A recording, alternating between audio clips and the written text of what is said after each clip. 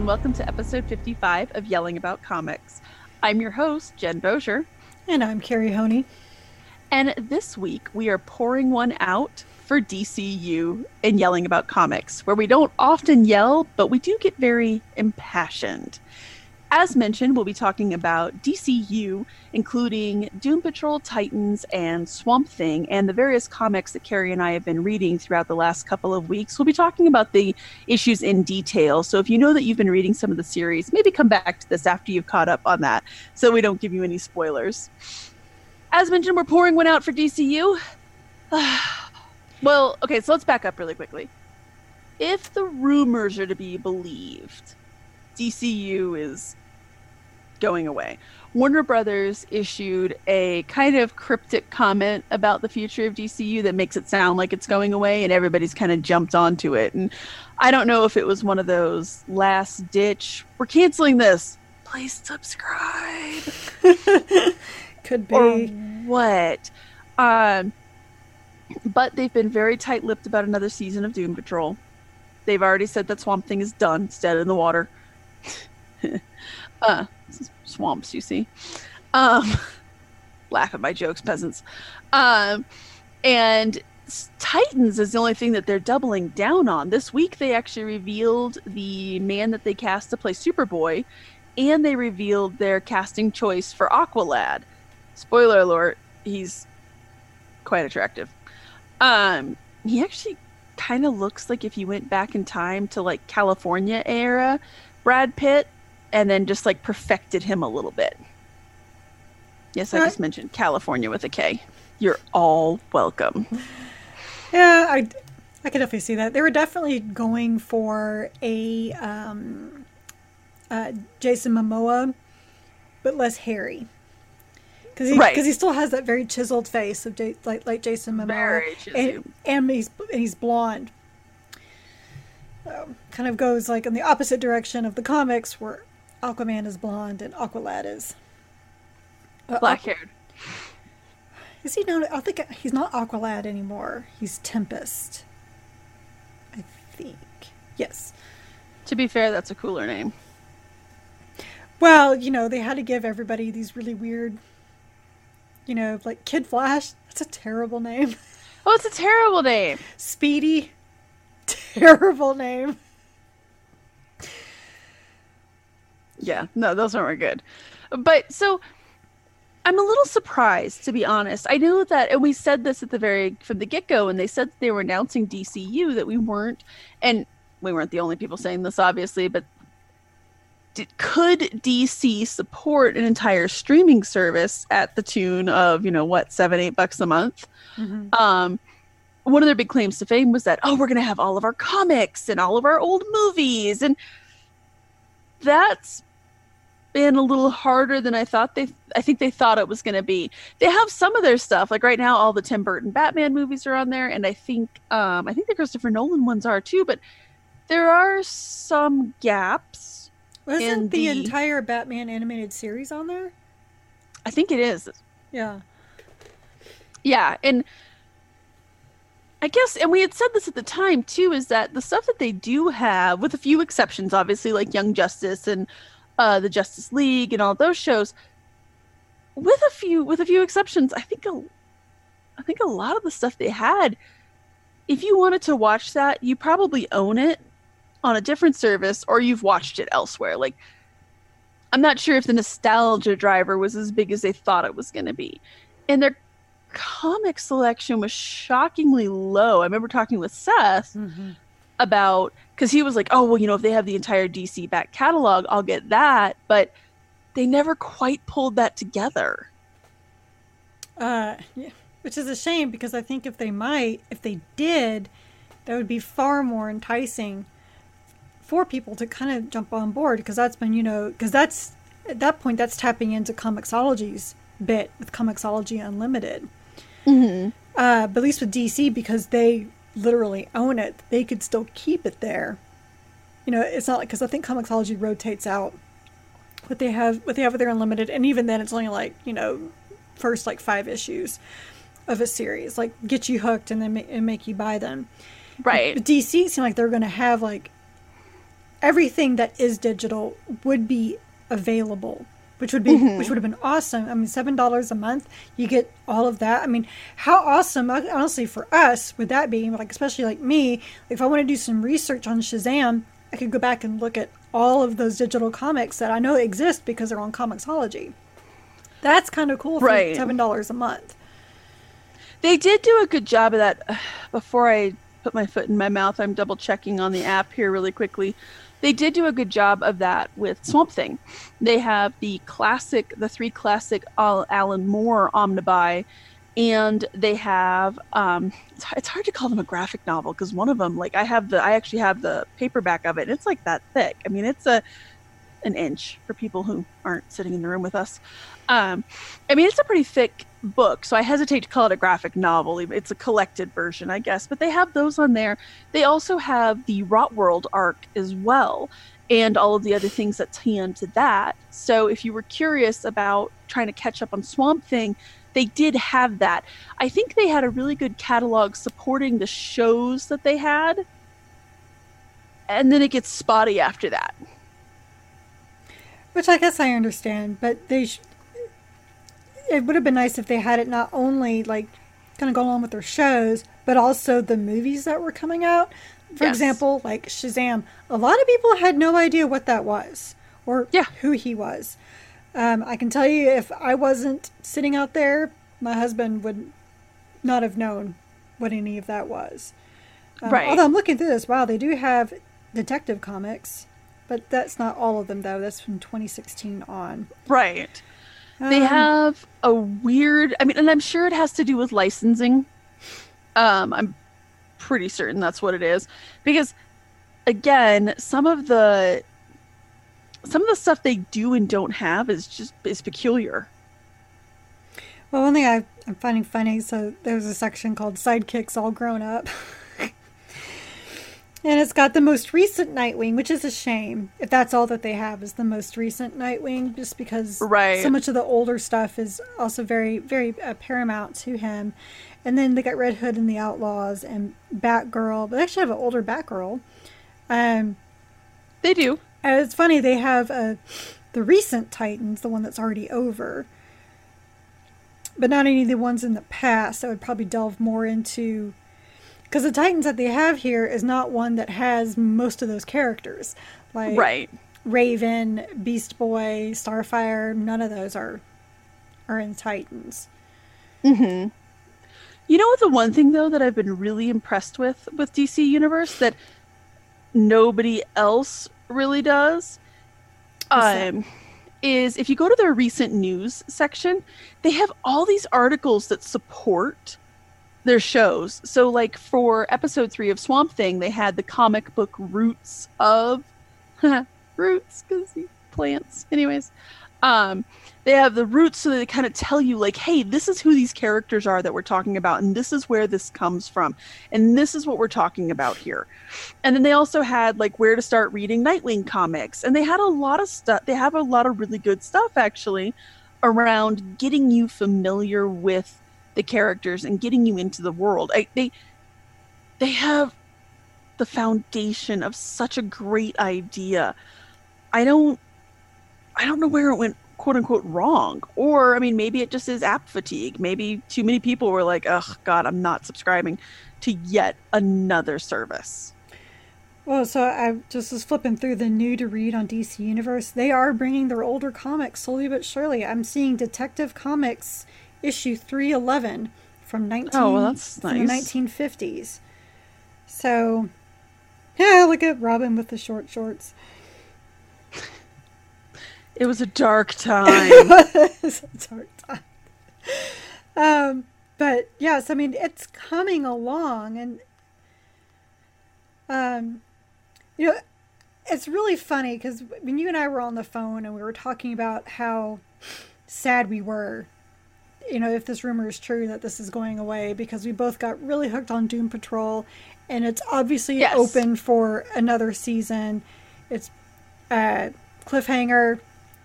Gotta find out how this Mr. Nobody, he just can't be hanging out in the white space with the Beard Hunter. That's just weird. Can you imagine? I haven't started watching Swamp Thing, so maybe You I'm should to do the blame. thing. Maybe I'm to blame for it being canceled, but Thanks, Carrie. right. But I mean, if it's anything like Titans, if it's half of what Doom Patrol was, or if it's Right. like Titans, I know it's going to be a good show. And I kind of like the idea of them moving towards, the lesser known, I guess, the Right. not as popular characters. Like if they did another Batman show, I don't think this would have done very well because everyone's just so tired of all Right. that. But when I was like originally Which was smart. right. But I was originally saying though is that, when they first announced DC Universe, we were just like, what the hell is this? Especially because, the whole like fuck Batman thing with Titans, and we were all making fun of it and we refused to do it. And then I think you got talked into just trying out Titans, like to do the free week. It was when I had my appendix taken out and I was bored, and a friend had watched Titans and he really liked it, and I was sitting in bed. I had to sit in bed for 3 days because I couldn't do anything. So I was like, oh, guess I'm just gonna binge Titans. And it, as we've said before, like the first 3 episodes, I was like, oh, this is so bad. And then the 4th episode, like, oh, okay, clearly they're finding their footing. And then by the time you get to this, like the 6th episode, like, sold, 100% sold, and do not regret. But yeah, it took that to get me to commit. Yeah, and you recommended it, and I still made fun of you for it. And then I had several other people's like, no, seriously, Titans is really good. And I was like, what about that whole fuck Batman thing? They're like, oh, that was so overblown. They should never have shown that. They should never have shown that. And you know what though? I think maybe they didn't know how to market the service. Like I think I understand in a way they wanted to make sure that, hey, this is not exactly appropriate. This is not your This typical isn't for kids. Young Justice or Right. Justice League Unlimited cartoon. Like, I mean, it's a little more hardcore, extreme. It's a little bit more of what you might find in the comics. Although in the DC comics, they don't actually cuss. They just every now and then they'll have like parentheses and percentages, the little and, wingdings. Yeah, but it's not very often. Not as much as they actually do, especially in Doom Patrol. Oh my god. Oh my god. Doom Could you Patrol even imagine? is almost back when I was reading Game of Thrones, the Song of Ice and Fire, way back, and someone was asking me like, well, would you recommend it? And I was like, I don't know, because it's one of those fantasies that it's definitely a fantasy, but it's more medieval, and then they suddenly bring in the magic, so it's kind of fantasy. But really, it's very adult. It's pretty much the knights who say fuck. And that's what I told everybody. It's the knights who say fuck. And I stand by that. And I feel like Doom Patrol did the same thing. It's superheroes who say fuck. Because they do. Right. Which, a lot. Well, I think that's probably a good 60 or 70% of Brendan Fraser's lines is, what the fuck? Well, him and Jane. Oh, God. Yeah, Jane. But that sells it. I mean, so I was thinking about that the other day. So Titans, they have just an honest to goodness, old school superhero show. It's edgier, air quotes, because they do cuss a lot and it is violent and they're not afraid to shy away from the violence. And there are a lot of adults. I'm thinking specifically of like Hawk and Dove. There are some very adult themes going on in it. So it is very much a grown-ups superhero show. And then with Doom Patrol, oh my God. Doom Patrol, I guess, is more of like just a comedy in terms of like what is going on. It has a lot of adult themes and a lot of seriousness to it, but it's so bizarre and off the wall. The only word that I can think about to use to describe it is gonzo, because it's just... I like it. It's just gonzo. It's so crazy. And then with Swamp Thing, they have a really good horror series, right? So you have 3 different genres that you're tackling. And as you said, off the beaten path characters. This is not yet another watching Batman's parents go down murder alley. This is not... Well, yeah, I mean, most of that stuff is already covered by the CW. you have Flash, you have Arrow, you had Supergirl, you have Gotham on NBC, NBC, NBC. NBC, I think it is. You have all of that stuff is being done elsewhere. So they clearly wanted to stand out, and I think they did a really good job with it. Yeah, Doom Patrol's kind of superheroes who say fuck, but it was so unlike anything else. They really put a good foot forward with that. And Swamp Thing, usually when like they're like, oh, the show is so expensive and it has a high budget, and you watch the show and you're like, where did the budget go? You don't think that was Swamp Thing. They really went all out with it. The body horror in it is outstanding.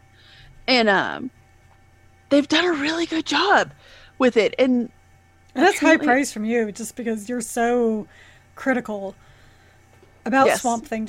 And it's not a bad thing. It's just that you're so critical because you like it so much. You want to see things done right with it. I do. And when we talk about what we've been reading, again, air quotes, since I'm not reading Swamp Thing, I'm watching it, I'll go more into that. But they've just done such a good job with it. And again, since it's like, this is my Graceland, I'm so excited. But they've put such a good foot forward, and I went from being like, what are you doing, DC, to being genuinely sad and scared that they're getting rid of this. Again, so here's one of the big questions that I think is on everybody's mind, is that they're continuing to cast for Titans, Anna Diop and the dude who plays Gar. I can't think of the actor's name right now. They've been sharing all sorts of photos. Oh, and the girl who plays Dove. I'm like drawing a blank on names tonight. Minka Kelly. She's been sharing out all these photos from them filming season 2. It looks like so much fun. If they kill DCU, where does Titans go? Does it go to Hulu? Amazon Prime? Netflix? Netflix, maybe. I don't see Netflix. I don't see Netflix. Why? I don't think I see Netflix because Netflix had the Marvel Universe for a long time, right? And that did not go well. And that ended and I mean in terms of it ending, it didn't end very well. And everybody was kind of shocked by that. Well, wasn't that because Disney was like, oh, we want to do our own service, though? It was.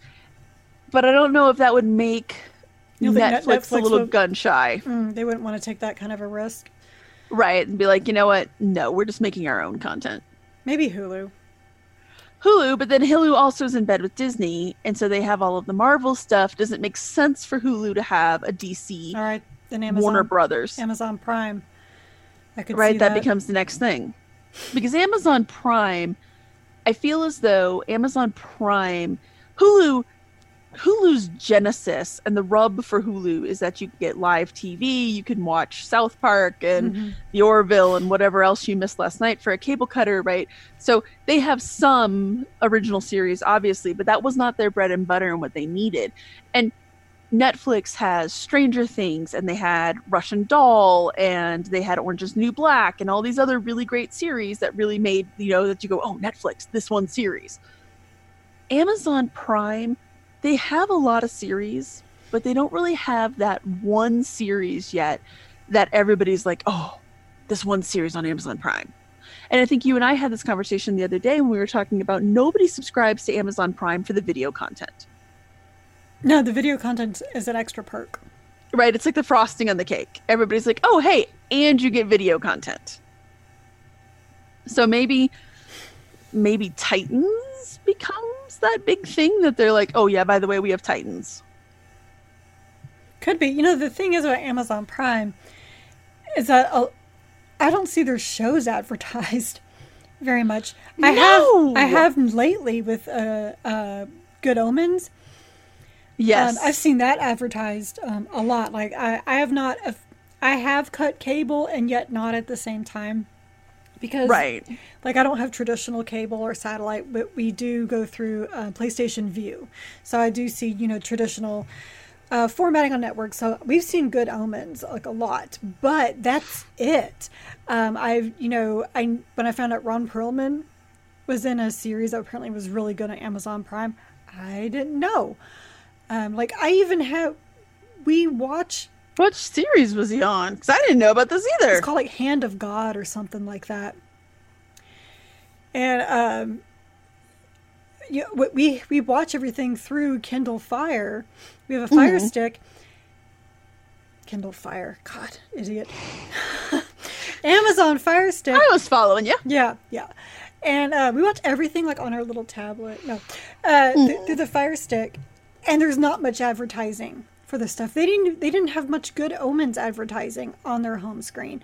Like No. like right now, what's up there is Toy Story 4 for their advertising on the the Fire Stick home screen. But yeah, so I mean, there's been other things I know that they have had, like The Tick, I think was Amazon Prime. Yes. And I didn't see They're trying to get into nerd culture. I didn't see any advertising for that.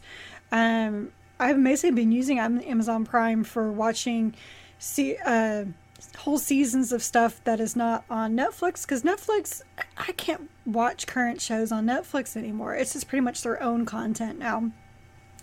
And Hulu, I'll look at Hulu, and if it's not there, because FX jumps back and forth where their stuff is. Sometimes it's only on their service, which thanks to Pantload FX for that. I don't really want to subscribe another service. It's on their service, or it's on Hulu, or it's on Amazon Prime. Like right now, I'm catching up on last 2 seasons of The Americans, which is not on Hulu, even though all their other stuff is. That's on Amazon Prime. Yep. Like again, like you're saying, like there's not much advertising, but maybe if they somehow merged with DCU, got that funding, because in a way, Amazon can take risks with their Prime Video, because like you said, that's usually not why people subscribe. Right. So if a show bombs, well, no big deal. People are still there for that 1-day shipping, yo. Yeah. And that's true. And the other thing, though, about so the other thing that I think DCU learned is that it's all well and good to say, "Oh, we're gonna have our own streaming service," because we just got to make an app. But then people forget how much maintenance goes into that app, and how much other stuff. It's not just apps; you have to have an entire back end to support that, right? And servers and all of this stuff, which is why in the old days of cable, right, you just sent your information and the cable companies were like, here you go. And it's actually one of the reasons that Netflix and Amazon Prime are so intriguing for content distribution, because you just make your content and then give it to them, and then they worry about all of that expensive stuff. Right. So I think they discovered that it was much more expensive than they thought it was going to be, and you really need to woo people over. And as we said, for advertising, Prime can afford not to really advertise their stuff. They don't need to. Like, I just pulled up Prime Video just to see what's on the advertising page. It's Jonas Brothers Chasing Happiness. Okay. Yeah, that's definitely what I want to watch. If I scroll through, I can get to Good Omens and other stuff that I've never heard of. I forgot they have The Boys too. But they're starting to get into that nerd culture, right? They're starting to get into, they have The Boys, they have Good Omens, they had The Tick. Maybe Titans is a good thing. Or maybe this little, we're going to cancel the service, maybe that calls people in and they get more subscribers, and then it saves them. Because Titans, and the thing that's pissing me off about this is that Titans and Doom Patrol, at the end, Titans, Doom Patrol, and Swamp Thing are all being well reviewed. The people who have it like it. But you know how that goes. Critics can love it, but if nobody's watching it and consumers don't like it, and I heard from so many people that they took advantage of that one free week and they watched all of Titans. And I was like, oh my gosh, you got to watch Doom Patrol. And they're like, well, maybe if I can somehow get another free week. I'm like, oh my God, pay your $8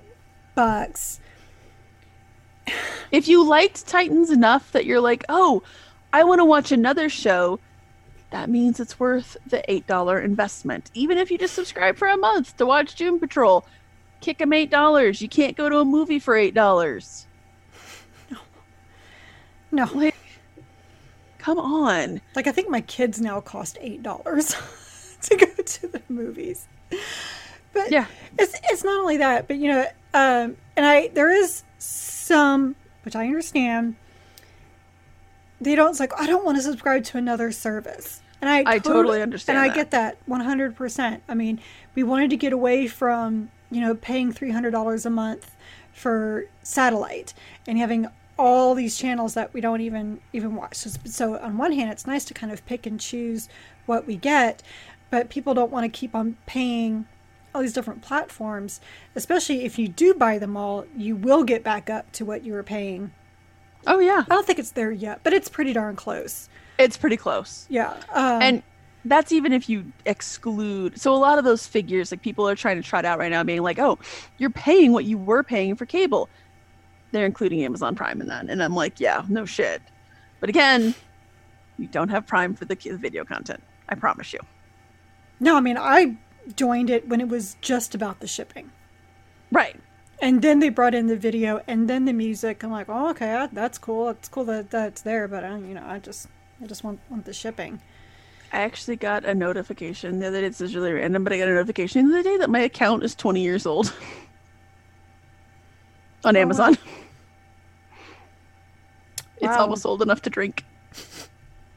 Well, so when I went to college and I was complaining about books, somebody was like, have you heard of Amazon? You should get on there. So this was back in 98. When it was just a book place. Yep. It was just for books, and sure as shit, you could get some, because as an English major, you could get some of the books really cheap on Amazon. And you could find out-of-print books.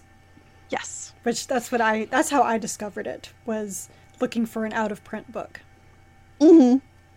But I think I've been a Prime subscriber since Prime came out. Mm. So pretty much, yeah. It was not for the video content.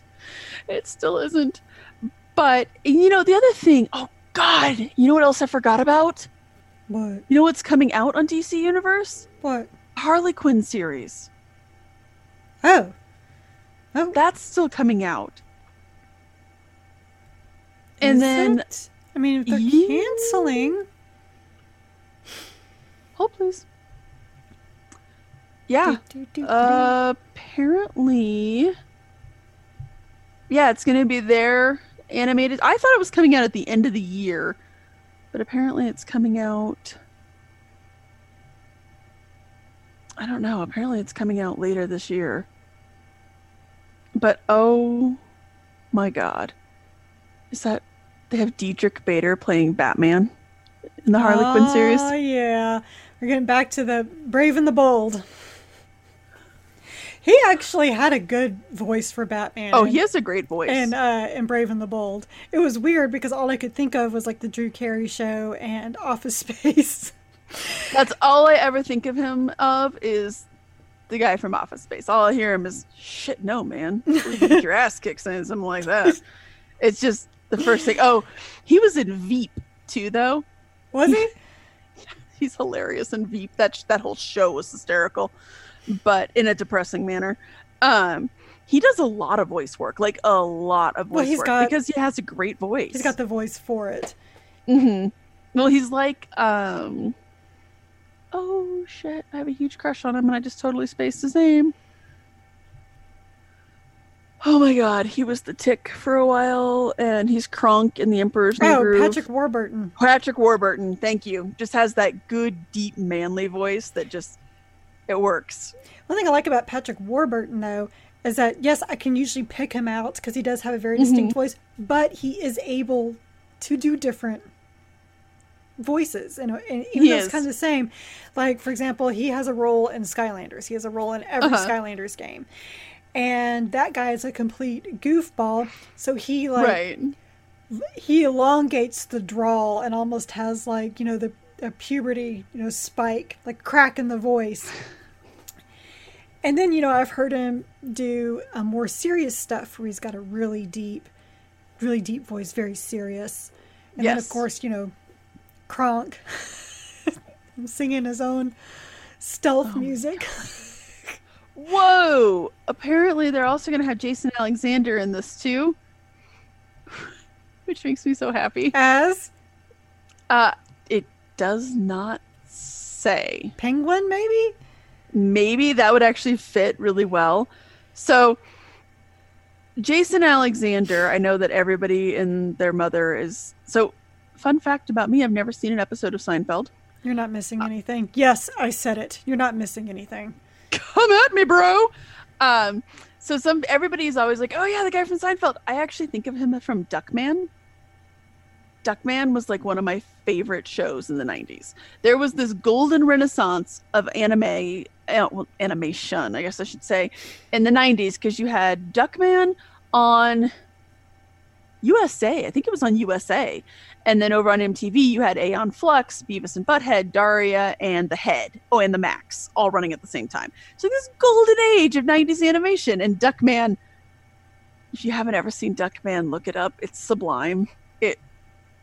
It was very raunchy, but it was hilarious. He plays this repugnant asshole, which I hope they put him as the Penguin now, because that would be thematically so wonderful. See, when I think of Jason Alexander, I think of Pretty Woman. Oh, God. Oh. Stop what you're doing. What? Ask me who they cast as the Joker. Jared Leto?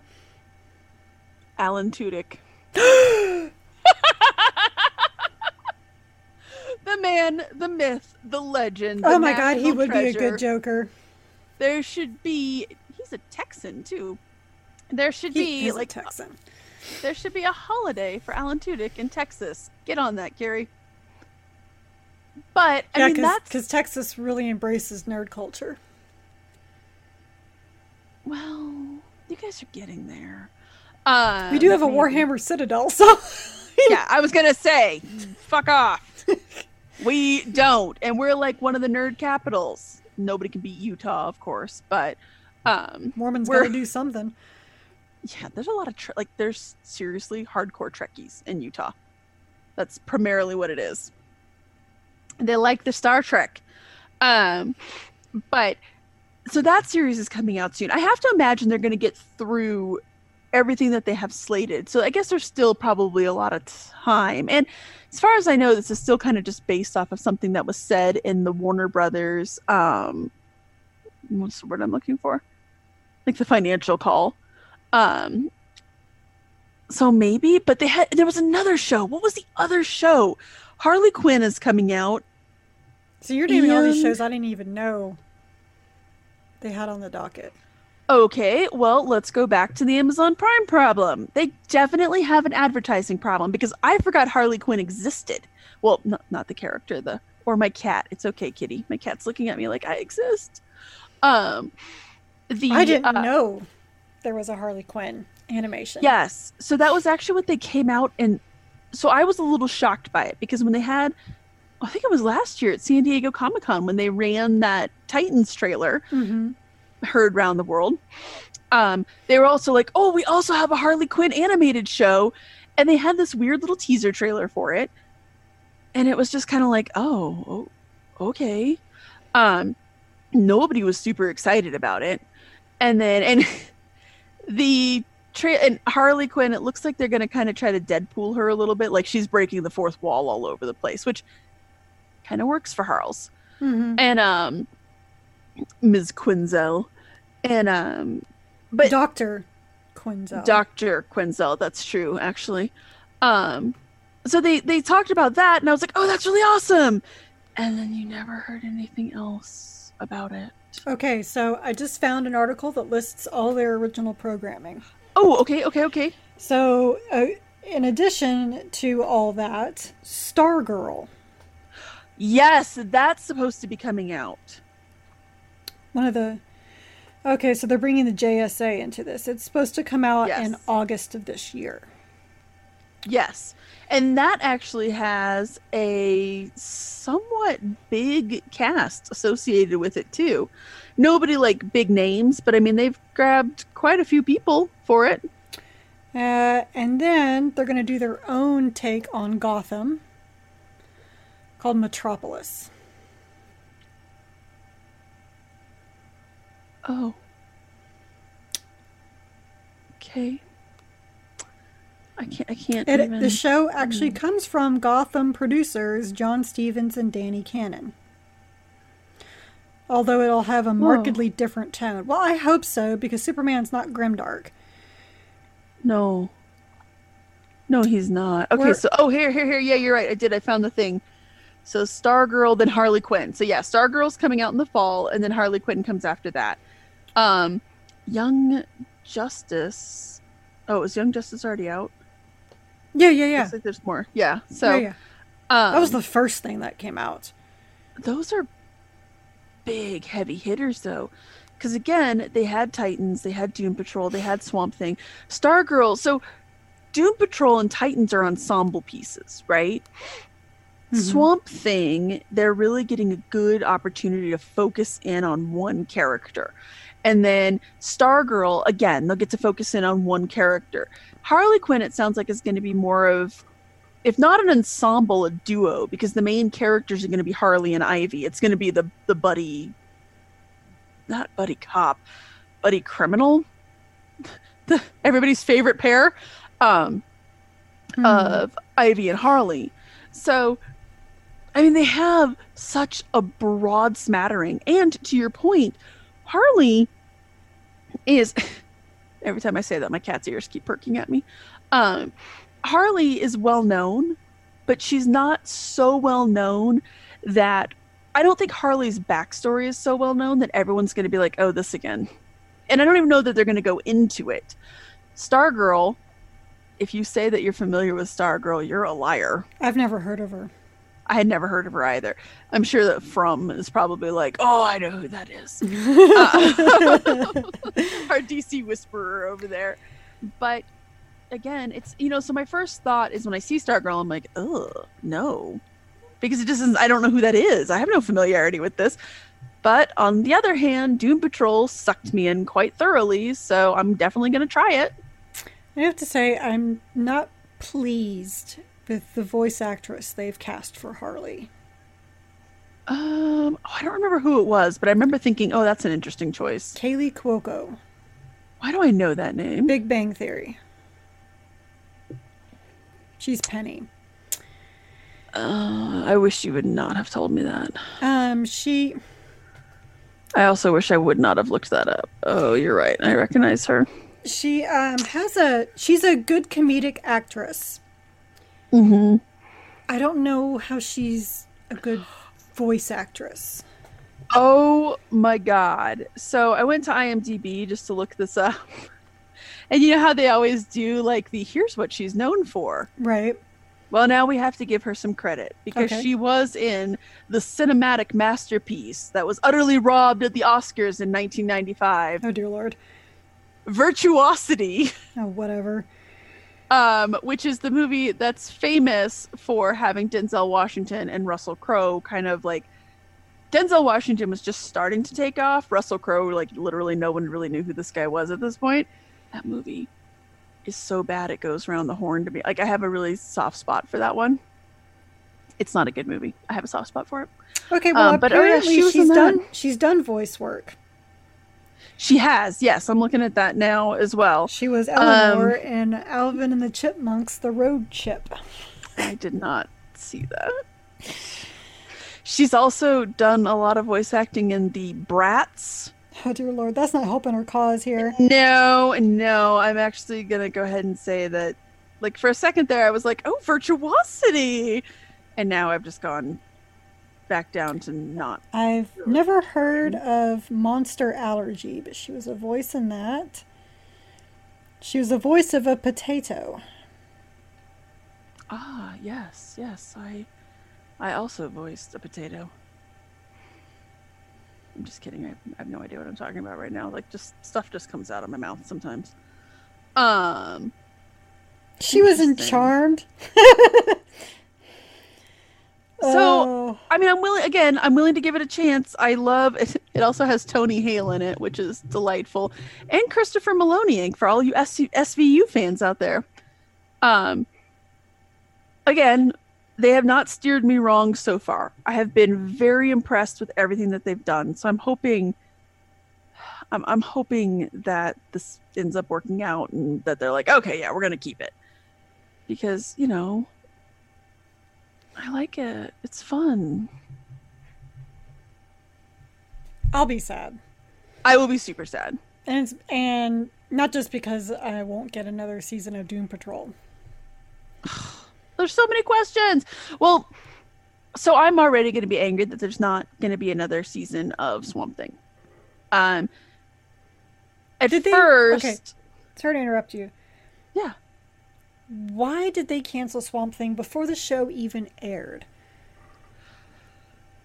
So, the long and the short of it was, it sounds like it was a clerical error.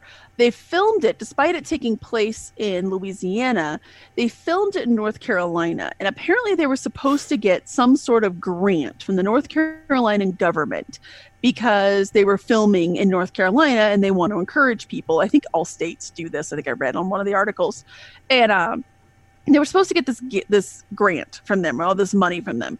And then they ended up not getting it because there was some sort of clerical error.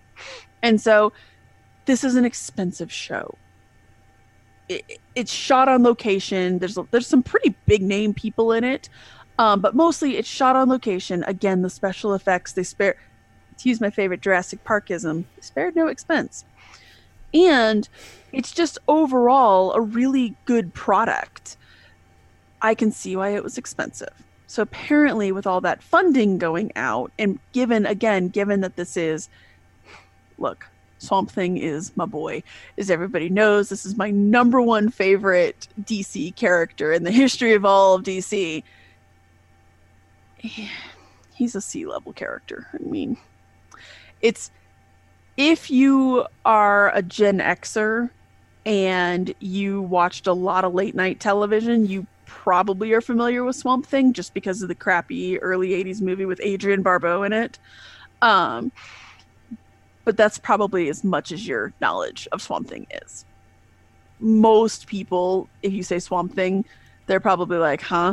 In fact, I was talking with somebody about it and they were talking about how, oh my God, they totally loved Swamp Thing. And we were going back and forth. And then as we were talking, all of a sudden I was like, wait a minute, you're not talking about Swamp Thing at all. He had confused him for the Toxic Avenger, which is also a fabulous show movie. Wow. Okay. Yeah. Yeah. Totally different. I was like, you know what? Like, your heart was in the right place. I could definitely see why you would conflate these two, especially since the Toxic Avenger had like a cartoon in the early 90s, a Saturday morning cartoon for a while there. The first time I ever heard of Swamp Thing was in a anti-littering commercial when I was young. That actually makes sense. Yeah. Alec would have been down with that. Actually, I have to say really randomly, so watching the show, let me finish my thing. So they apparently that's why they pulled the plug on it. And because they shot on set. Now this one I can't seem to find, like, some people have been like, I've seen 4 or 5 articles talking about how there were a lot of production issues during shooting and all of that. So I think it's because they were shooting on site. You're in a goddamn swamp. Okay, it's going to be a little unpredictable. And I think just with scheduling and stuff, apparently the production for the show was just awful. So I don't know if this is one of those things where they were like, you know what, this was such a miserable experience. Our money fell through. We're done. We're killing it. Maybe if enough people like it, if we all clap and believe really hard. Or if North Carolina gives the money that they're supposed to. Yeah, I have no idea. No idea. Of all the stupid reasons for a show to be canceled, seriously. Well, money, I mean... Oh, no, but I mean, like, the fact that it's like a clerical, like, it was a clerical error. It was an oversight with a state government. Like, that's... Oh, I'm shocked that the government made a clerical error. Like, for all the reasons to cancel a show, a state didn't give us the money they promised they were going to. What? Yeah, like I totally understand money. Money is definitely a valid reason to cancel a show. I'm hoping that so many people like it that we get another one because I can't have another Firefly in my heart.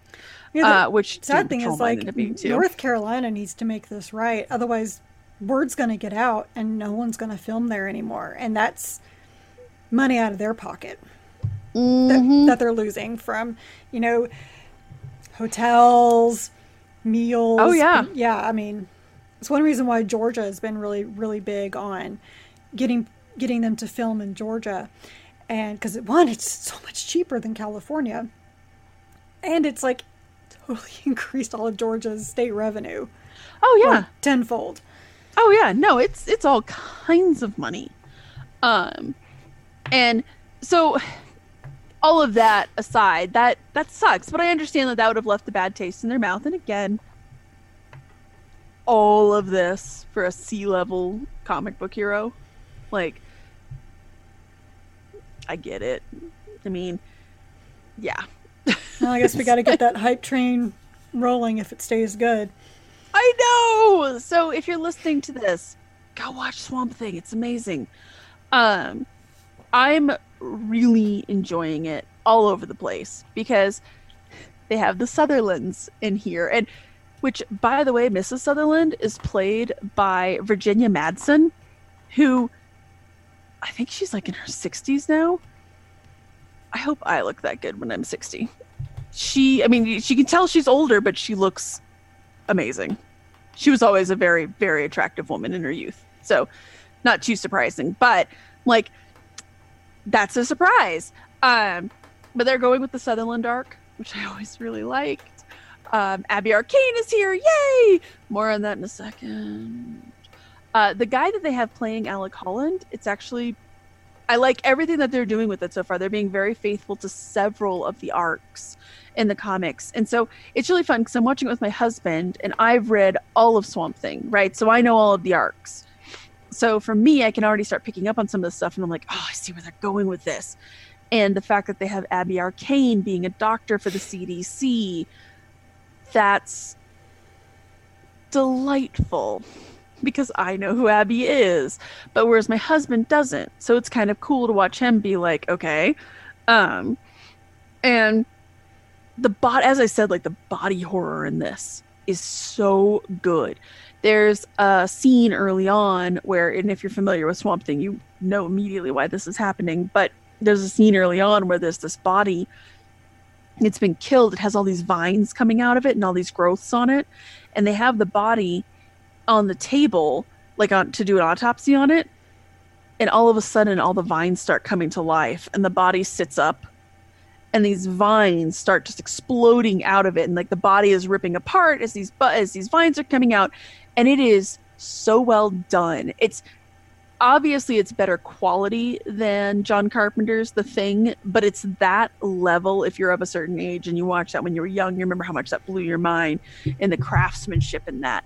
It's that level of care, and it looks so good. And Swamp Thing himself, once he becomes, well, Swamp Thing, who he looks like melty, swampy, mossy guy.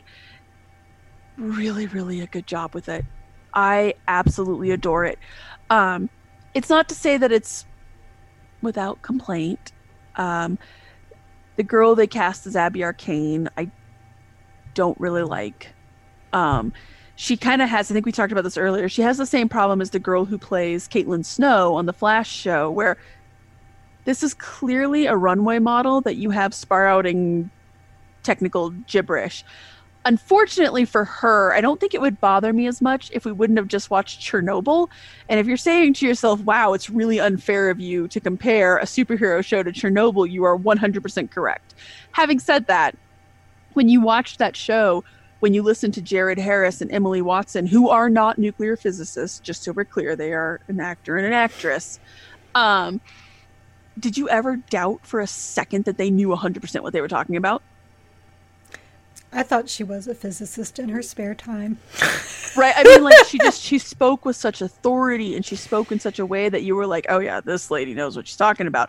So like, there was this kind of moment where I was like, whoa, I've seen Emily Watson and all these other things. She strikes me as being a smart lady, but like, she's not a nuclear physicist. So that was really good. So unfortunately, that's kind of colored me so that when you're listening to Abby Arcane being like, be sure to give him 10 cc's, it just sounds so fake and bad, and she just strikes me as so young for being this person, because I think the actress is only like 30 for being an expert, a world-renowned expert for the CDC. Even the actors in ER sounded like they were doctors. Right, exactly. Even they managed to pull that off, right? There's a strong disconnect here. Two things of note. So they have a guy named Kevin Durant, who is a character actor. I really like him. I always have. If you're into nerd culture at all, you probably recognize him from one of two places. Either, again, the cinematic masterpiece, X-Men Origins Wolverine. He played the Blob. Oh my gosh. Or, okay. yeah, that guy. Or if you watched The Strain on FX, he was the big Russian guy, the rat exterminator. And I really like him as a character actor. He's playing Plant Man, aka Floronic Man. He's just a little quirky. He really likes plants. He's basically male Poison Ivy. Okay. Yeah, it's a weird role for him, but it works. And they have Ian Ziering, who, can we acknowledge for a second? I mean, 90210 came out like when I was a kid or a tween. He looks amazing. He is aging. That was the 90210 flawlessly. guy that was in Sharknado, right? Oh yeah. Yeah, okay. Yeah, he looks the same. Yeah, he does. I mean, he looks like maybe he's like 5 or 10 years older. Like, considering that 90210 started like 30 years ago, he looks... Oh, man, I feel old. That kind of hit in the feels, didn't it? Yes, it did. What was I talking about with somebody the other day? I had said something, and I had said like it happened like in... they had said, they were like, oh, it's like 30 years ago, and I was like, it was in 1990, and he was like, oh, I'm sorry, 29 years ago. It's like... Oh, right. My heart. Like, somebody get me my arthritis pills. Yeah, because 30 years ago was still the 80s. Yes, thank you. Next year it'll have been the 90s. Stop it. Sorry. Just no. I know, I'm sorry. But he's playing the Blue Devil, Daniel Cassidy, who is a character that when he showed up, you might remember when he showed up in Justice League Dark, I was like, oh, this friggin' guy, I don't care about this guy. But the fact that Ian Ziering is playing him, I'm already like, Blue Devil, I've always kind of liked him. Like, I was even telling my husband, I was like, oh man, they're gonna have me caring about it. The way that I can explain it is that it would be as if they had him playing Booster Gold, and all of a sudden you were like, oh, Booster Gold. Yeah, I've always liked him. Because Carrie and I both don't like Booster Gold, but Blue Devil's kind of my Booster Gold, where I'm like, ugh. I've come around on Booster Gold. Of course you have. Well, it's because of Heroes in Crisis. I mean, I got two reasons. One, he gets in an argument with himself, which is just great. As one does. Well, he was in the virtual reality room, and they're like, you can have anything. So he just had himself, and so his projection of himself was like, this is all you can think of. Like, how dumb are you? And just insults him to the point he's like, and seriously, your hair, like, what is? So there's that, and when they're going through time science to try to explain like with the Flash, and he's like, oh yeah, we could just do this. So we had to do that like on 2 birthday parties ago. I was like, dude, I don't want to go to one of your birthday parties because it seems like every one of your birthday parties you have to fix the time stream. That's amazing. Yeah. Yeah, no, I absolutely, I'm sold on him. Let's see what they do with him. But it's, the last thing I'll say, it's so Swamp Thing, one of his BFFs, well, actually his best frenemy, is Constantine. And so I was so excited because I was like, they can bring Matt Ryan into this because they have the Constantine show on the streaming service. They have the rights to it. Oh, okay. So they can bring Matt Ryan in, and then because like Constantine actually ends up teaching Swamp Thing so many things about his powers, like the fact that he can die and regenerate anywhere in the world, pretty much. All really cool. But because of that, it's definitely in that dark magic universe. So it's a horror series. Like they've had a couple pretty effective jump scares where you're like, oh shit. Nothing that like, I mean, it's, You know what a wuss I am. no, I mean, it's stuff that like it happens and then you're like, oh, fuck you. It's like if somebody like comes up behind you and is like, ah, and you're like, ah, I was scared for 2 seconds, but God, get out of here. And that kind of stuff.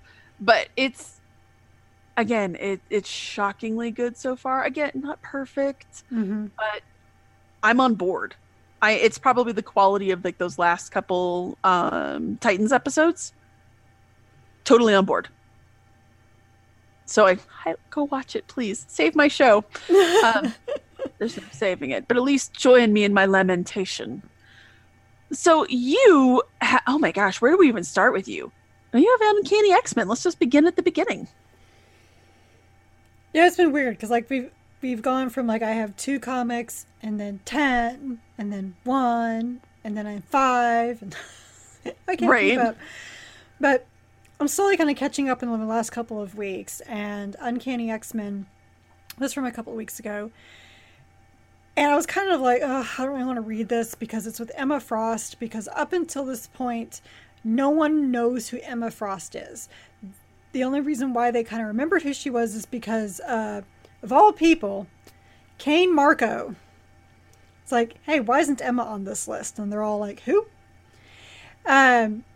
So they're like, okay, apparently she's done something that nobody remembers her. And then you've, Cyclops has been working for Captain America, like on the down low. Then you find out at the end of the last issue that that's not Captain America. It's Mystique, right, posing as Captain America, and she's working with Emma Frost. I was like, I really don't want to know what Emma's up to, but I finally read it today, and damn,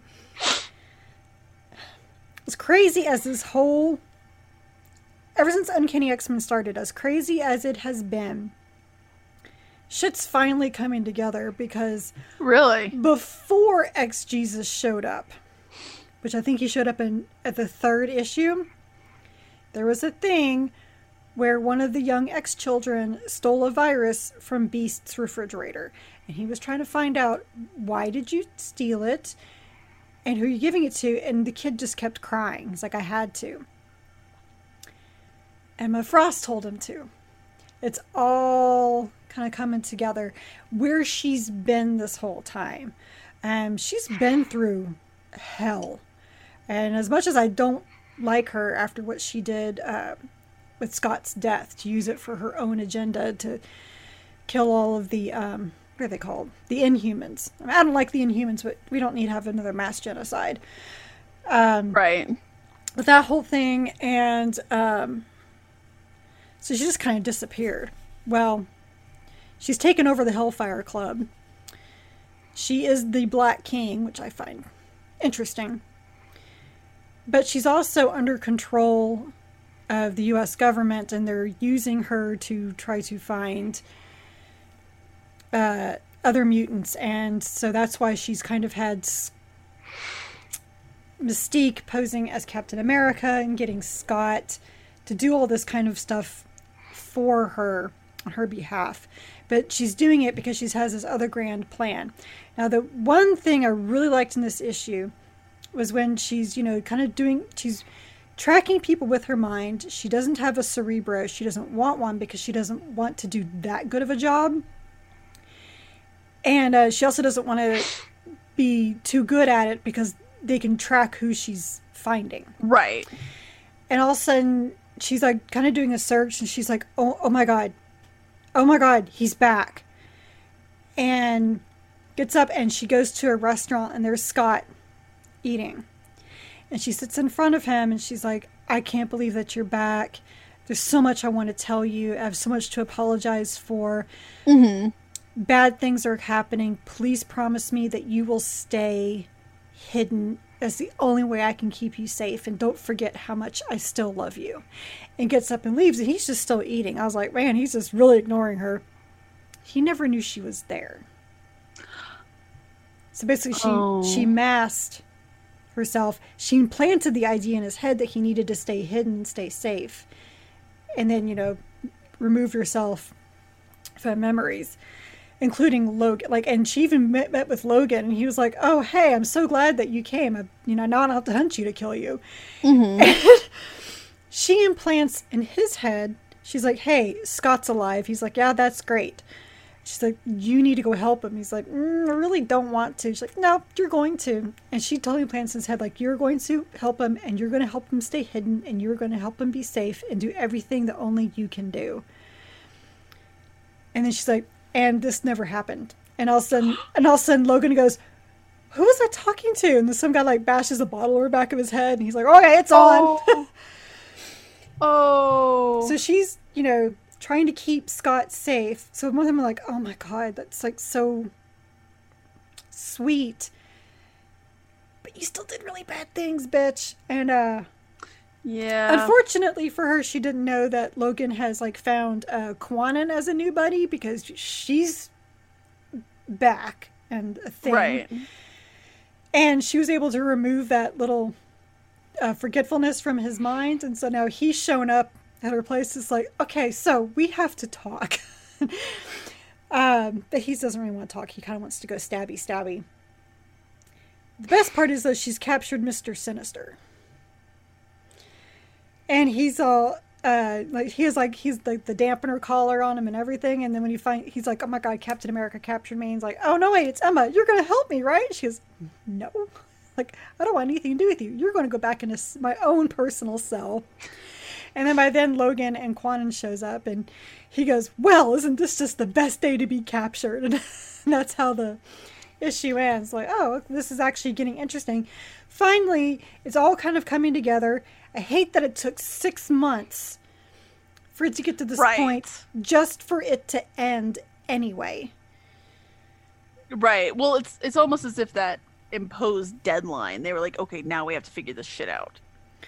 Although I want to say, though, for the fact that this kid, you know, stole that virus so early on, they knew. And, you know, when they did their X-Men Black run, where they had like one issue devoted to particular villain, they had one for Emma Frost. So I do want to believe they did have this plan carried out. Now, maybe they sped it up when she was going to reveal herself. It all depends on when they had this conversation with Hickman. Right. We have no idea. Mm-hmm. So, I mean, that was surprisingly good. And I actually felt something for Emma Frost, which I never thought that was going to happen. Holy cow. Do you need to check yourself for fever? I might. This is how Nurgle worship starts. Just kidding. It's probably more like Tzeentch, because it's schemy weirdness. Anyways. Or Slaanesh, to be honest. Yeah, that is kind of a glutton for punishment sort of thing. So you also have Deathstroke.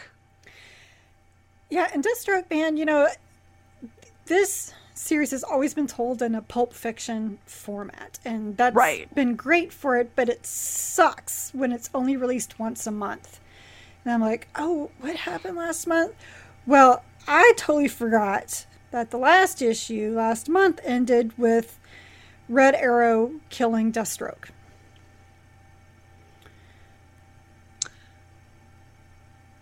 Okay. Yeah, apparently Damien was wishing that he was dead, and Emiko's like, okay! That's like the most Damien thing ever. You know, he's like, I don't know why I bothered saving you. Like, I wish you were dead. And Emiko in the corner is like, I got you, fam! And hits him in the arrow and kills him. And now Damien, like, he's not taking it well. He's not handling it very well. He's very upset. She's telling him not to be guilty. She's like, oh, he deserved it. He's like, that's not the point. And then Kid Flash shows up. He's like, hey, where were you? You could have stopped that arrow. He's like, don't blame this on me. So we got kind of those little Teen Titans fighting. In the meantime, Jericho, Deathstroke's son, is kind of like jumping people to try to find out who killed his dad. Like, kind of, he like so jumps Right. psyches. Finds out he's now out to kill both Damien and Emiko. Which I'm just kind of like, well, that's fine with me. It's kind of a victimless crime, really. Right? Kind of have at it. Give that man a medal. But the main focus of this issue was Deathstroke's funeral. And all of DC's villains have gathered under a truce to pay their respects to Deathstroke. And Sinestro even shows up as like, is this actually Deathstroke? Like, holy crap, he really is dead. Does he pop out of the coffin at the end and he's like, I'm back? Nope, they bury him and that's it. And Wintergreen is going through his laptop and making sure all of his contracts were fulfilled. He's like, well, I guess there's one that we won't fulfill, but you know, that's how it goes. And then Rose ends up taking it. Even though both Commissioner Gordon and Wintergreen were like, he didn't want this life for you. He kept you away from all this because he didn't want you to be an assassin. And now she's taking up the Deathstroke mantle. But now Jericho also wants it.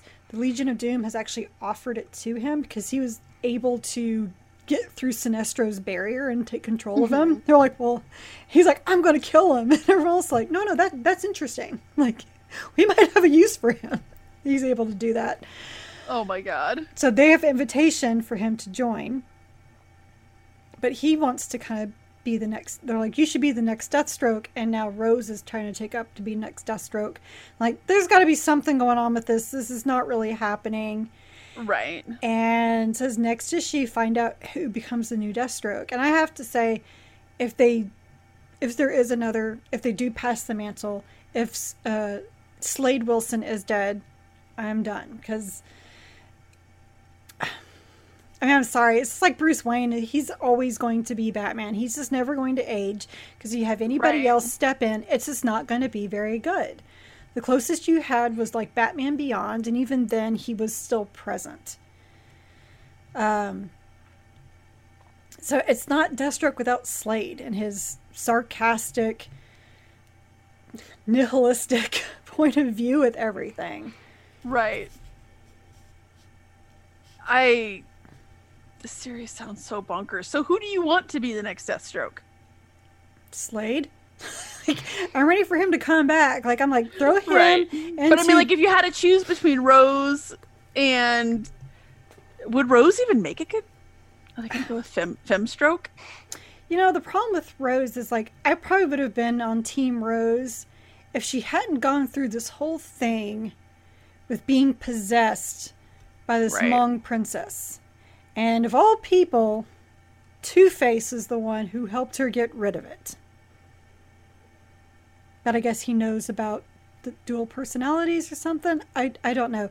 Again, this is a series I am going to have to sit and read from beginning to end. Right. Because I remember you said it's crazy. It's all over the place. Just to try to connect. Like, when because the other problem is not only what is happening, it's when these things are happening. Because, like Pulp Fiction, the movie, they jump around in time constantly. Yep.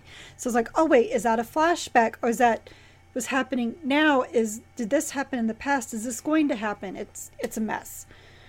Right. Which is why I didn't even remember that Deathstroke was killed. Or I might have seen the arrow kill him and just figure that's not going to do it. Right. Yep. Okay.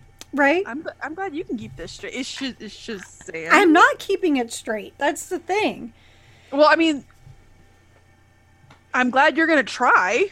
I'm just like, ooh. So actually, you mentioned Pulp Fiction. So the first time that I saw Pulp Fiction, I didn't actually see it. I saw parts of it.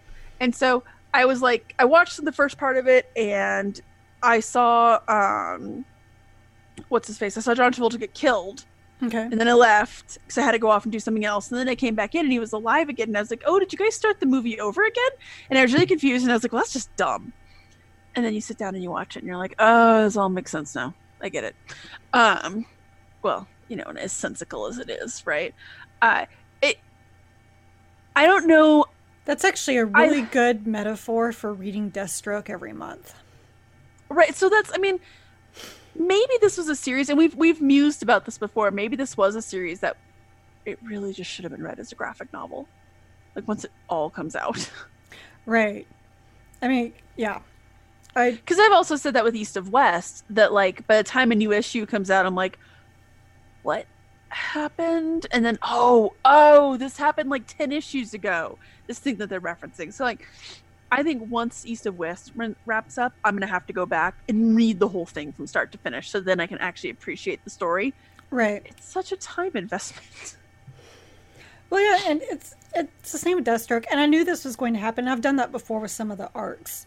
I'm like, okay, Right. let's see how this happens. But this arc has been going on forever. Like, I am still not 100% sure what happened when he was in Arkham Asylum.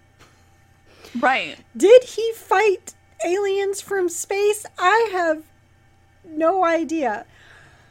I mean, maybe. Maybe. Why not?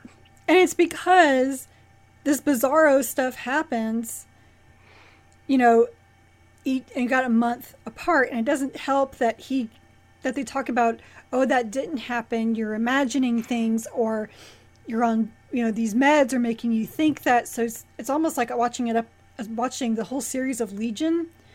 Mm-hmm. I'm so glad I watched that series. I binged it and didn't watch it week to week, because I would have been just as lost. Because Right. the whole show, you're going, what is real and what isn't?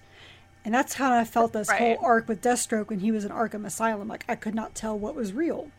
Mm-hmm. And that's been his biggest problem, has been what is real and what's not.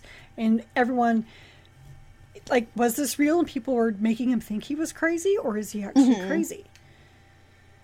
It's the funny thing was, though, Adeline was very upset at his death. It's like, woman, you've done nothing but try to make his life miserable, and you've tried to kill him. And I guess, like, when it was finally said and done, she's like, oh my God, what else am I going to do with my life? I got nothing else.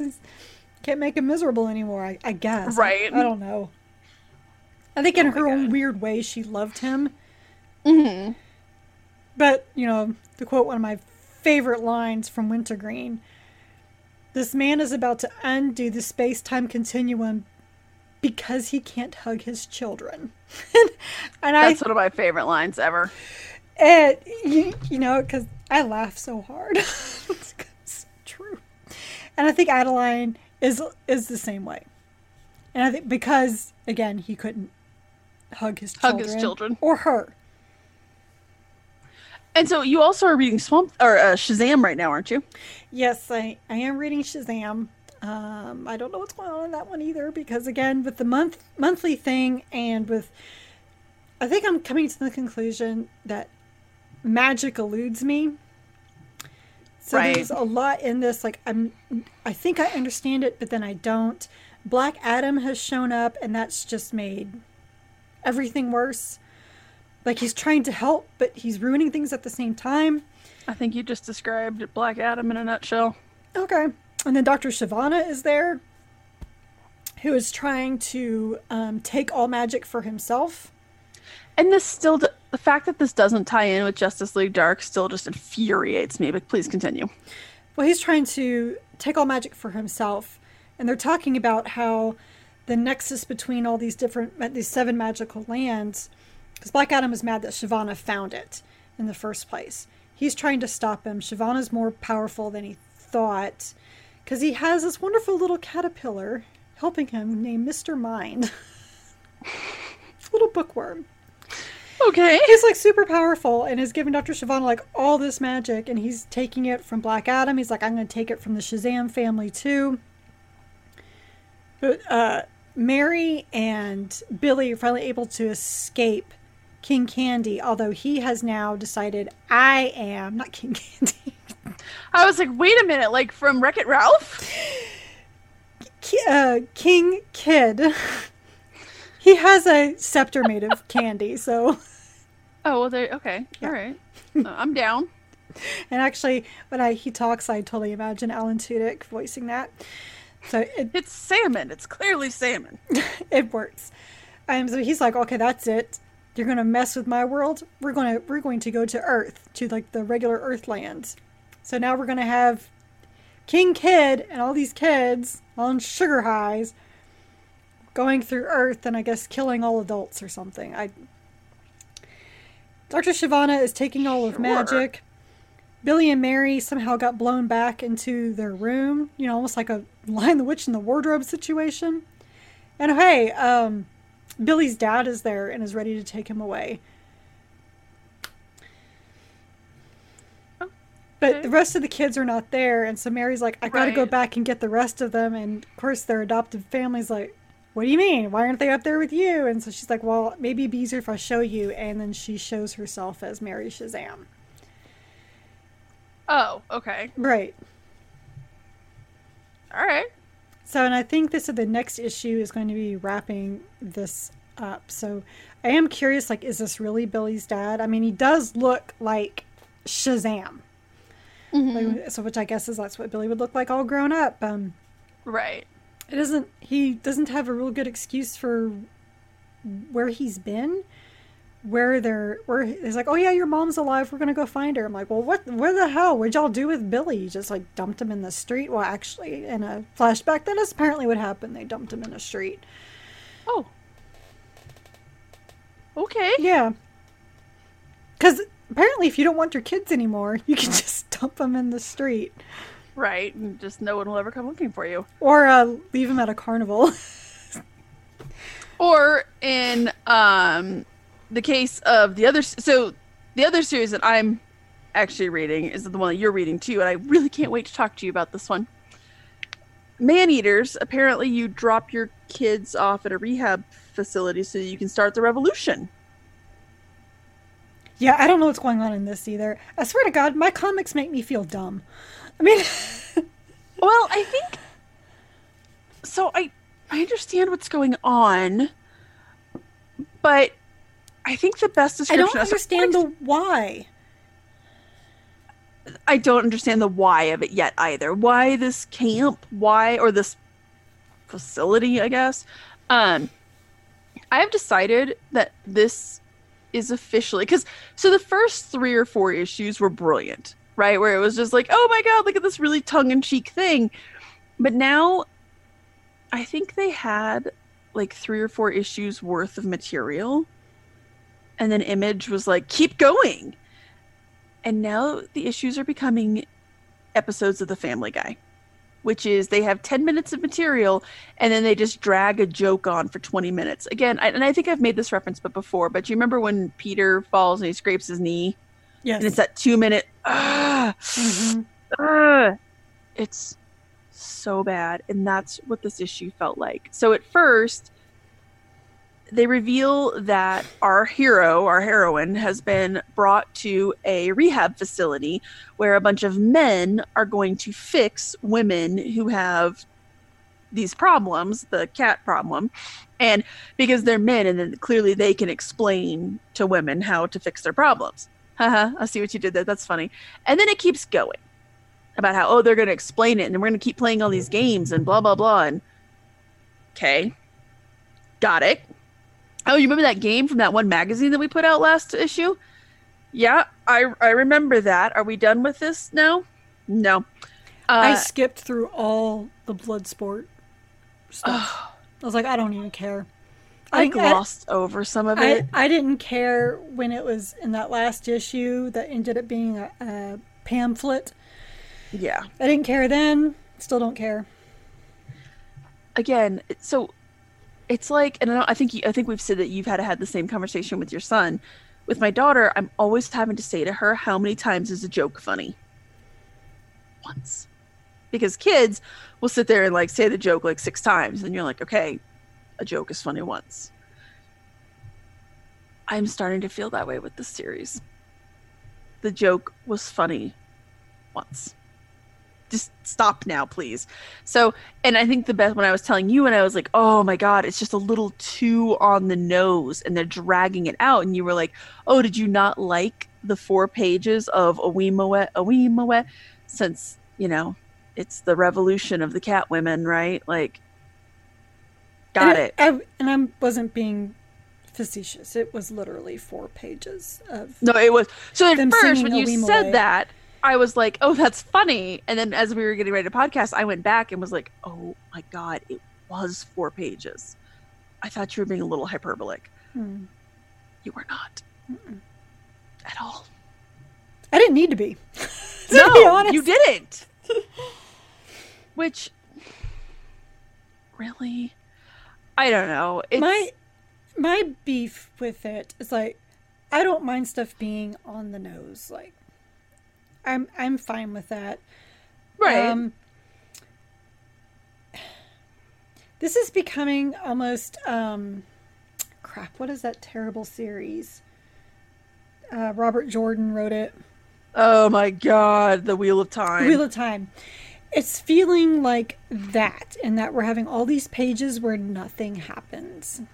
Yes. Well, yeah, and that's actually, oh my God, that's actually a perfect analogy, because if you ever read the Robert Jordan series, so the big gag for like the first 6 books, the big gag was that like 3/4 of the book were what people ate. And then for like the last 4 books, there's literally an fight me. I don't care. Fight me. This is accurate.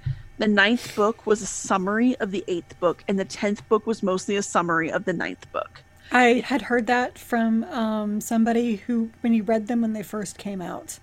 Yeah, we did too. So that's the problem. That's the problem, is they hook you when you're young. We bought the books when after the 3rd book had come out, right? And so then you were like, oh, maybe it'll get better. And I gave up after the 5th book. My husband kept going because he was like, I'm going to complete this series. And then I quit halfway through the 4th book. I was like, I can't do this anymore. I can't do this anymore. When they got the horn that like summoned all of the great heroes, and then they were just like, oh, never need that again. And Perrin, I know I've made this joke before, but if I wake up one day and discover that I can talk to wolves, you're never going to see me again. I'm going to go into the mountains of Yellowstone, and I'm going to have a wolf army, and I will declare my own kingdom.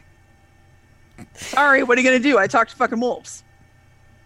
Right? That'd be the best, like, headline ever. Right? Negotiate with me and my wolf army. Parlay with the president. Yeah, it's the best description, because it is. It's like somewhere between that, where nothing's really happening. They're just recycling the same joke over and over.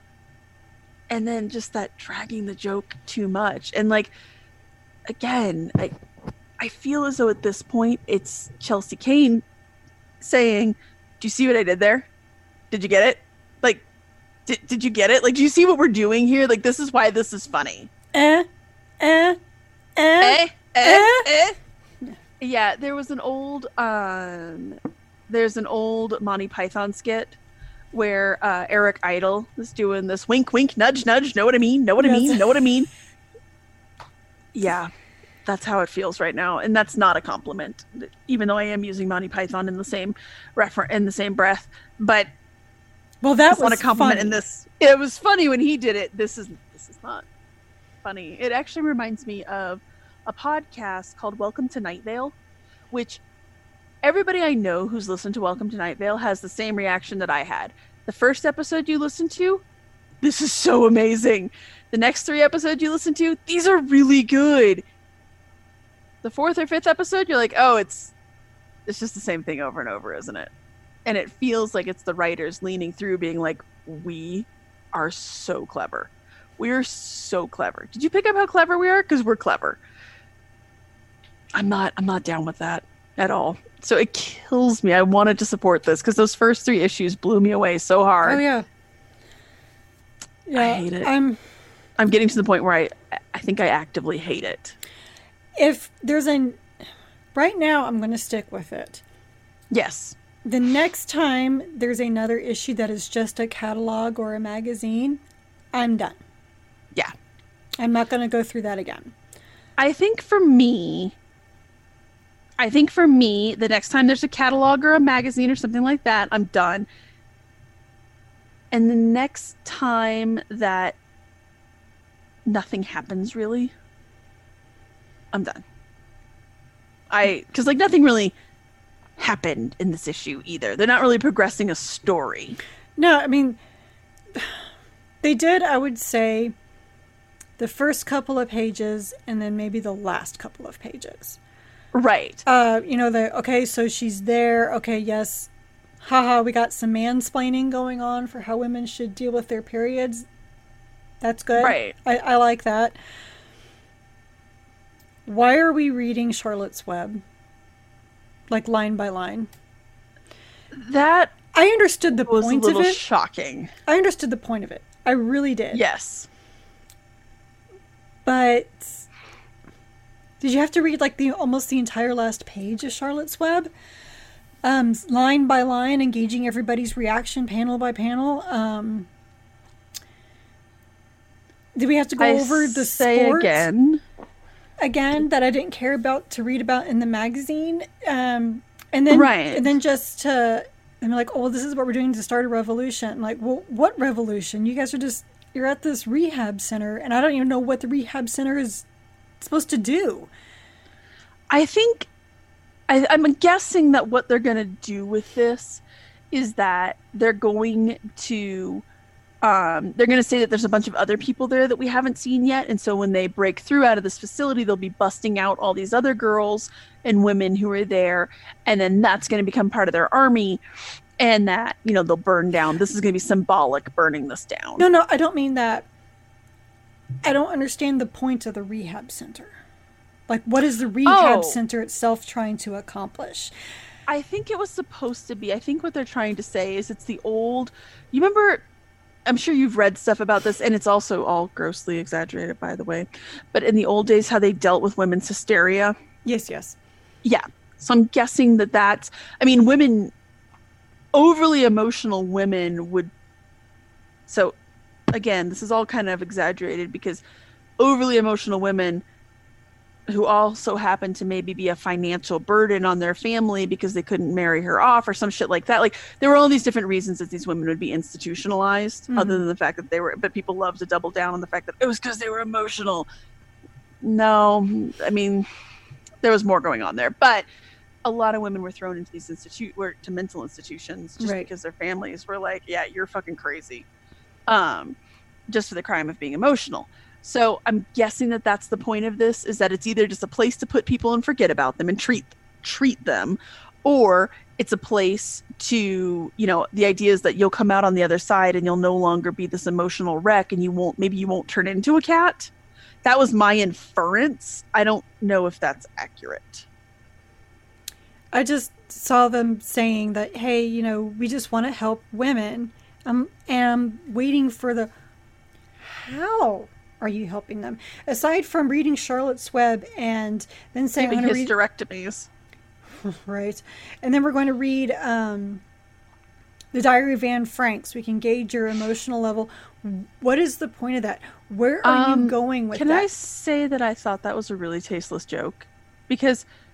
two things there. One, that book should register an emotional response with everyone, not just women. So I actually felt that was kind of tasteless. And let me say that I don't know, and maybe it's just because of the people that I don't know a single man who would be like, that woman book. No, that's required reading for everybody, and it's regardless. But they also had Where the Red Fern Grows, and I wouldn't call that a woman's book either. They mentioned that. No, that book wrecks every third grade child who's forced to read it. And then watch the movie, because teachers hate you.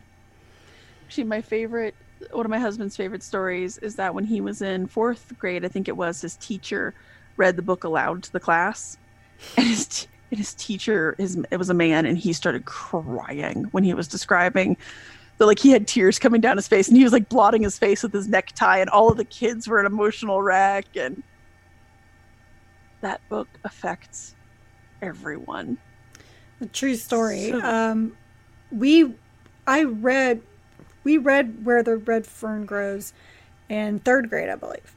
Mm-hmm. We watched the movie in 5th grade, and I was crying so much, and I couldn't stop. They sent me home. That's funny. And even then, my mom wasn't even mad. She let me just cry on her. I mean, I think I cried till there was literally, I was dehydrated. There was no tears to cry anymore. And to this day, I refuse to watch it. That and Old Yeller, no. And right. Well, but and I mean, my dad even gets emotional at Old Yeller. Everyone does. So like, but for some reason, that Diary of Anne Frank joke, I found that in poor taste. Also, using the diary, which is a survivor's tale, well, not a survivor's tale, it's an accounting of a horrific event. And the reason that the Diary of Anne Frank is so hard to read is because it's this horrific time. We know her fate, and it's this young girl trying to process this awful thing that's happening, right? I mean, using it as a punchline, I read that and was like, ugh, that's not okay to use it as a punchline like that. Maybe that's me being a little hypersensitive, but there are certain books that I'm like, this should never be involved in a joke ever, and the Diary of Anne Frank is one of them. So I didn't think that of it was that my way. little hypersensitive moment where I didn't was think like, of it that way, but I did think, I was like, I'm not sure that's like, you could have picked a different book than the Diary of Anne Frank. Yeah. I guess it's almost, I mean, it's not as bad, but using Schindler's List to make a joke. Right. And like, oh, we'll show you Schindler's List next. Haha. No, I did not. I didn't think that had any place as a punchline for, men trying to explain to women how to not be emotional. I guess this issue really disappointed me. The last one did too, but this one really disappointed me. The last issue didn't count. It didn't exist. It was a waste of my money. 100% fair. 100% fair. I'm sorry, Chelsea Kane, but it was a waste of my money. It was. Again, 2 pages would have been funny. Right. Not a whole issue. So, but I think so hopefully next time hopefully I'll have more stuff, because I'm going to go on I need to find new series. I'm kind of drying up. Most of my series are on hiatus, ending, or I just quit them because I was like, these do not inspire joy. So hopefully I too will be like Carrie and have lots of things to talk about next time, and not just man-eaters and a TV show that I'm bitter about. I mean, I'm kind of going through the same thing. I mean, I might be, a lot of my series are ending. I mean, all my X-Mans are ending. I don't know if I'm going to continue with Deathstroke or not. Right. Green Arrow ended. It's been a really weird last few months. Right. With like the highs and lows of things, and yet Justice League Odyssey is still going. Like, where's Justice League Dark? Where is the comic gods in all this? I don't know, but the fact that Saga has gone on a 2-year hiatus and Justice League Dark is still meandering, just being like again, it's the South Park with the wheel and the cutting the head off the chicken. That's what's going on right now with that series, and the fact that that's still going on, it really does upset me at some point. Well, I'm actually fascinated whenever you have a new issue of Justice League Dark. Like, I have to know about this, pattern and symmetry. You are the worst. On that note, you want to take us out, jerk? It's funny. Mocking my pain. You okay, don't even. She mocks her own pain, people, okay? I do mock my own pain, and I could quit the series at any time. I just choose not to. You have no one to blame but yourself. I have no one to blame but myself. Well, and Larry Frum, I'm always gonna blame him. Seems legit. I shall allow it. Thank you, madam. Yes. Want to take us out? I will take us out. So thanks again so much for listening to another episode of Yelling About Comics. It's been episode number 55, where we are pouring one out for DCU. Although, not literally, because I don't want to clean up a mess.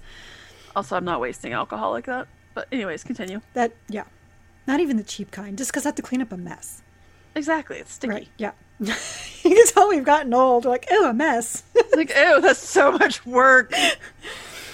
Things you don't think about when you're 20, but... No. Anyway, we will be back in another couple of weeks with another episode. You can, of course, find the podcast on our website, yellingaboutcomics.com, iTunes, Google Podcasts, and Stitcher. You can also find the site on social media on Twitter at YellAboutComics and on Facebook at Yelling About Comics. I am on Twitter at Crunchy Chocobo, and Jen is on Twitter at Jen Bozier. And with that, we're going to say good night and good luck. Courage.